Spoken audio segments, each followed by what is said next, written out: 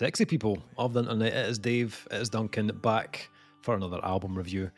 For this review, Duncan and I have been checking out the new release from Ohio alternative outfit, Red Temple Prey. The band's new album, Can It Get Any Worse, will be released on February 9th. Hopefully not an indictment on the album. Who knows, Duncan? Who knows? Who knows? We'll find out at the end. Or you can use the chapter thing that says scores. Oh, didn't they tell me? Chapterise your things, don't you, on the old YouTubes? Let me jump my head. Just wait and see. Columbus, Ohio's Red Temple Prey is a hauntingly powerful alternative band that brings a truly unique twist to a timeless genre. With their melancholic pop hooks and riff-heavy sound, the band sonically captures the weight and mood that could only be described as having a hangover on your deathbed. The band emerged initially as a side project in 2015 before reaching their current and now established lineup in 2021. 2022 saw the release of their debut EP, Violently Lush, and now the quartet are preparing to unveil their first full-length record, Can It Get Any Worse? Vocalist Josh comments, Can It Get Any Worse is not only our debut full-length, but to me personally my most proud work. There is so much heart and pain in this record. I've never been shy when it comes to expressing my feelings in my music, but I think with this specific record and band I've allowed myself to be a little more honest than ever before. There's a lot of similar themes strung across the record, from falling in love to falling out of love, from death to sex. All of this, for me anyway, can be filed under "This is the end of our world." I've said it a million times before, but I only write love songs. I'm a lush, I can't help that. The album was engineered and mixed by Andy Nelson of Bricktop Studios, and then mastered by Brad Boatwright of Audio We Siege. love you. We love you, Brad. Sexy son of a bitch. I first came across these guys about a month ago, something like that.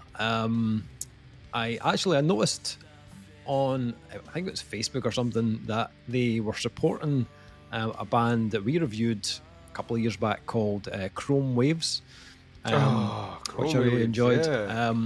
Then that led me on to check out one of their singles, which was Down the Drain, which I thought, I quite like the vibe of that. And then the last kind of check in the box was Andy Nelson, Brad Boatwright. It's a safe pair of hands right there. Yeah, I was like, we just literally checked out the new Null album, which is Andy and Brad both working together, and that was absolutely killer. So this one made sense. A lot of interesting pieces coming together for us to check out, but more intrigued to hear more of this one. So one of the kind of things I found a little bit strange about this was, in all the kind of like press info and kind of details I could find online about the band, the word shoegaze never really comes up.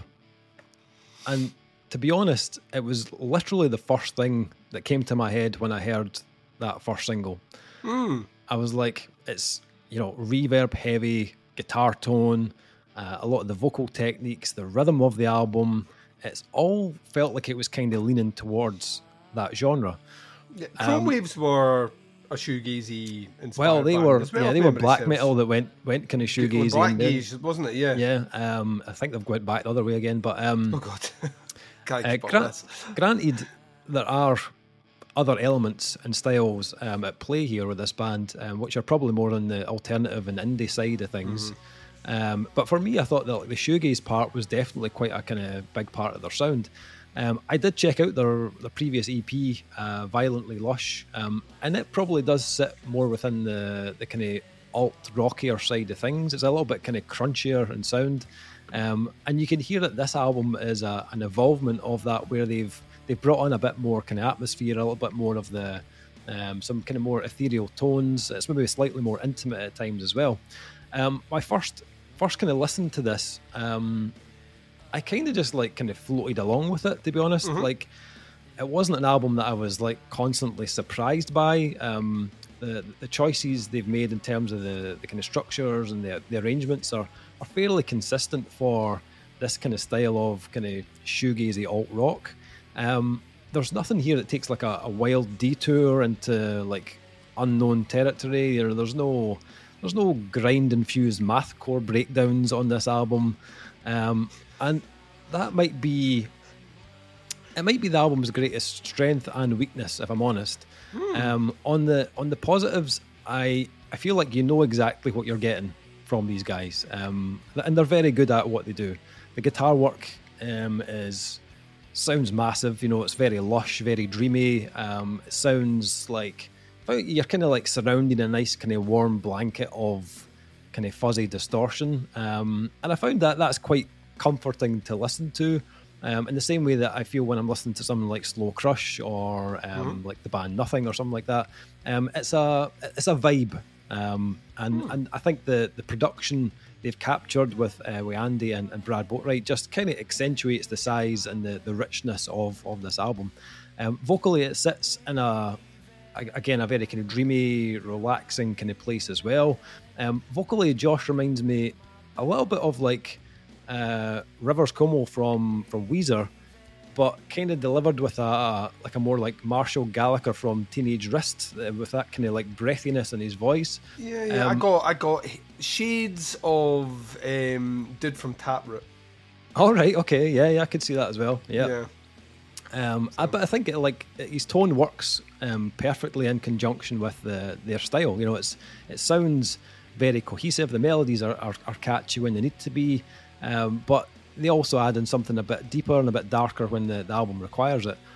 Tracks like Before the Bombs Go Off or Chlorine, I felt were very kind of like hook laden, and you know the choice of melody really leaves a little kind of imprint on you after it's finished. As I said, it's a very easy album to kind of just put on and kind of sink into. It's like kind of putting on like a feel good kind of indie movie and just kind of like switching your brain off. And I think there's always a time and a place for an album like that. You don't have to overthink it, and it's, you know, it's just kind of enjoying the vibe of it. On the other side of that, I feel like it's an album that doesn't really take huge risk or kind of diversion into something more unique or distinctive. And because of that, I think it becomes maybe a little bit predictable as it goes on. I do think they mix up the kind of dynamic range of the album when they strip things back, you know, or bring in some acoustic guitars to add a bit more kind of texture. But the general flow and pace of the album doesn't really change all that much. And vocally as well, it follows a fairly kind of familiar blueprint. So as much as they sound, you know, dreamy and very, you know, soaked in reverb with nice harmonies, texturally it doesn't really change. I kept waiting on a moment where it might push his voice into something a bit rougher, you know, just to kind of mix it up and maybe change the intensity of the track a little bit. It's not a bad listen at all. I've listened to this maybe 4 times. I didn't dislike it at all. I'd happily have this on in the background. As I said, I think it fits a certain mood. But I think it was maybe a touch light on moments that will really kind of stand out and stick with you afterwards. I think if you're a fan of shoegaze, the chances are you probably have heard similar stuff to this already. So if you're looking for something that really, you know, sounds different or is kind of cutting edge, then it might not be this album. But it's got a cool vibe. It's very kind of soothing to have on in the background. The production's great. It's a very, very inviting sound. It's clean and organic, and I don't have any complaints on that front. But overall, it was somewhere in the middle for me. What about yourself? What did you make of this one? Dave, there's a lot to like about this album. Oh, okay. Yeah, like,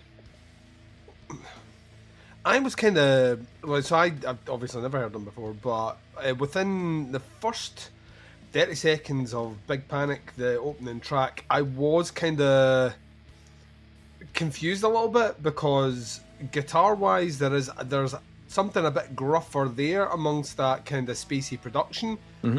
And then the vocals came in, and it was not the vocals I thought I was going to be getting at all. Right. And I mean that in the best possible way. I actually think the vocals in this are absolutely spot on. I love the way they weave. I think his lyrics are incredibly playful. And the tone that he delivers, which is kind of tongue-in-cheek throughout the entire album, where singing about bleak subjects and catchy melodies is a smart choice. But like very much like yourself, when it finished the first time, I realised how effortless the listen had been.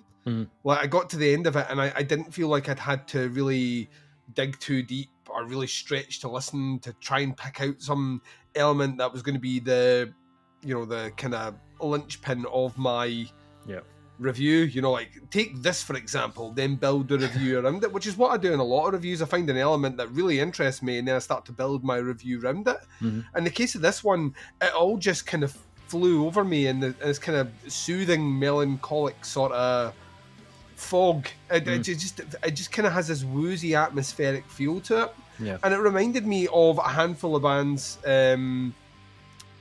It's weird. It's got a it's kind of got a Deftonesy vibe, right? Without being as heavy as Deftones. It's got a kind of tongue-in-cheek playfulness of a Weezer album without sounding like Weezer. And at times the alt stuff reminds me of kind of mid-career Taproot, where they were really becoming very, very, very kind of indie alternative with just heavier sections. You put all that in together, it's hard to really see anything doesn't work here. It's a formula they reuse again and again, and the album itself is broken up enough with tracks where they go more ballady, or those quieter moments are more predominant before the next track comes in, and it's maybe like it has a bit more gruff to it.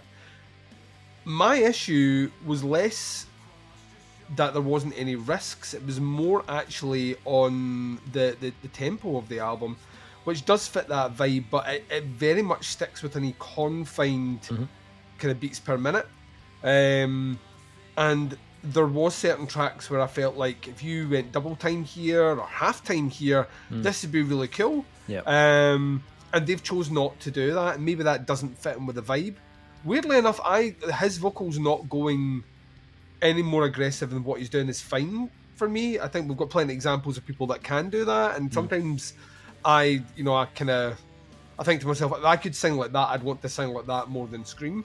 So I think that works really, really, really well for them. It is, from your point of view, and I get what you're saying, it's my complaint with the timing. You know, it's like something that makes the track sound different or adds an additional layer. Yeah, I think it's very well recorded. It's very well produced. The tracks are effortless to listen to, which, to be honest, is a good thing. But like yourself, by the time I got to the end of it, I was struggling to remember any more than maybe one or two choruses on it, which is weird because it is a singy album full of melody. You would expect more hooks, more earworms in there. Tracks like Chlorine, for sure. Sirens has got a banger of a chorus. Before the Bombs Go Off, great chorus as well. And I think it finishes really strong as well. That kind of melancholia kind of just drifts right into the end. So I get a feeling that Red Temple Prey is the sort of band that I will use a lot this year as a kind of, right, I just need to decompress, or like one of those weeks where you've given me nothing but fucking death metal and I kind of need something just to like reflect on life. I don't think it's setting the genre on fire, and the problem is this album would come out maybe about five or 6 years ago when the shoegazy thing was maybe just starting to pick up a bit of pace. It would have sounded a lot more remarkable than it does now. That being said, it's a very well put together album. For a debut, I think they've got a great sense of identity. And it's hard to write an album which has 11 tracks, 35 minutes long, and it's not boring. Even though they don't do any of those elements we're talking about, it's not a boring listen at all. It's a very, very, very easy listen.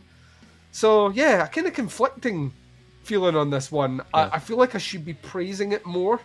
I feel like I should be giving it a higher grade, but ultimately it lands where it lands. Yeah. Okay, so let's do that. Let's give it a grade for this new album. I am a 3 out of 5 on this one. I feel like there's a lot of stuff they do really well, and the individual elements are cool. I just kind of wanted something more from it to give me that kind of more memorable moments from the album. It's a very easy listen. It's something that I could stick on the background and just kind of have on to chill out. It works for that. I don't know how much I'll come back to it because I feel like there are bands within this style that do it a bit better at this moment. But it is a debut, so the only way is up for these guys. So I'm looking forward to hearing what they do next. What about yourself? What are you thinking? I'm exactly the same as you. 3's what I was coming in. I actually thought I was going to come in lower than you. So there we go. I will take the mini win. Not that means anything at all. Columbus, Ohio has a Brewdog. Oh, does it? Brewdog Hotel. All right. Not that I'm saying we should go across and visit, but I have a couple of friends that live there, so we have a place to crash, Dave. Good to know. Red Temple Prey, Can't It Get Any Worse, out on February 9th. Links below to the band, to the pre-order, Bandcamp and all that sort of stuff. Check it out. Have a listen, see what you think. Let us know. Stick some comments in. That is our review. Thank you for checking out. We'll be back with another review very soon. But until then, take care. Speak to you soon. Bye, everyone.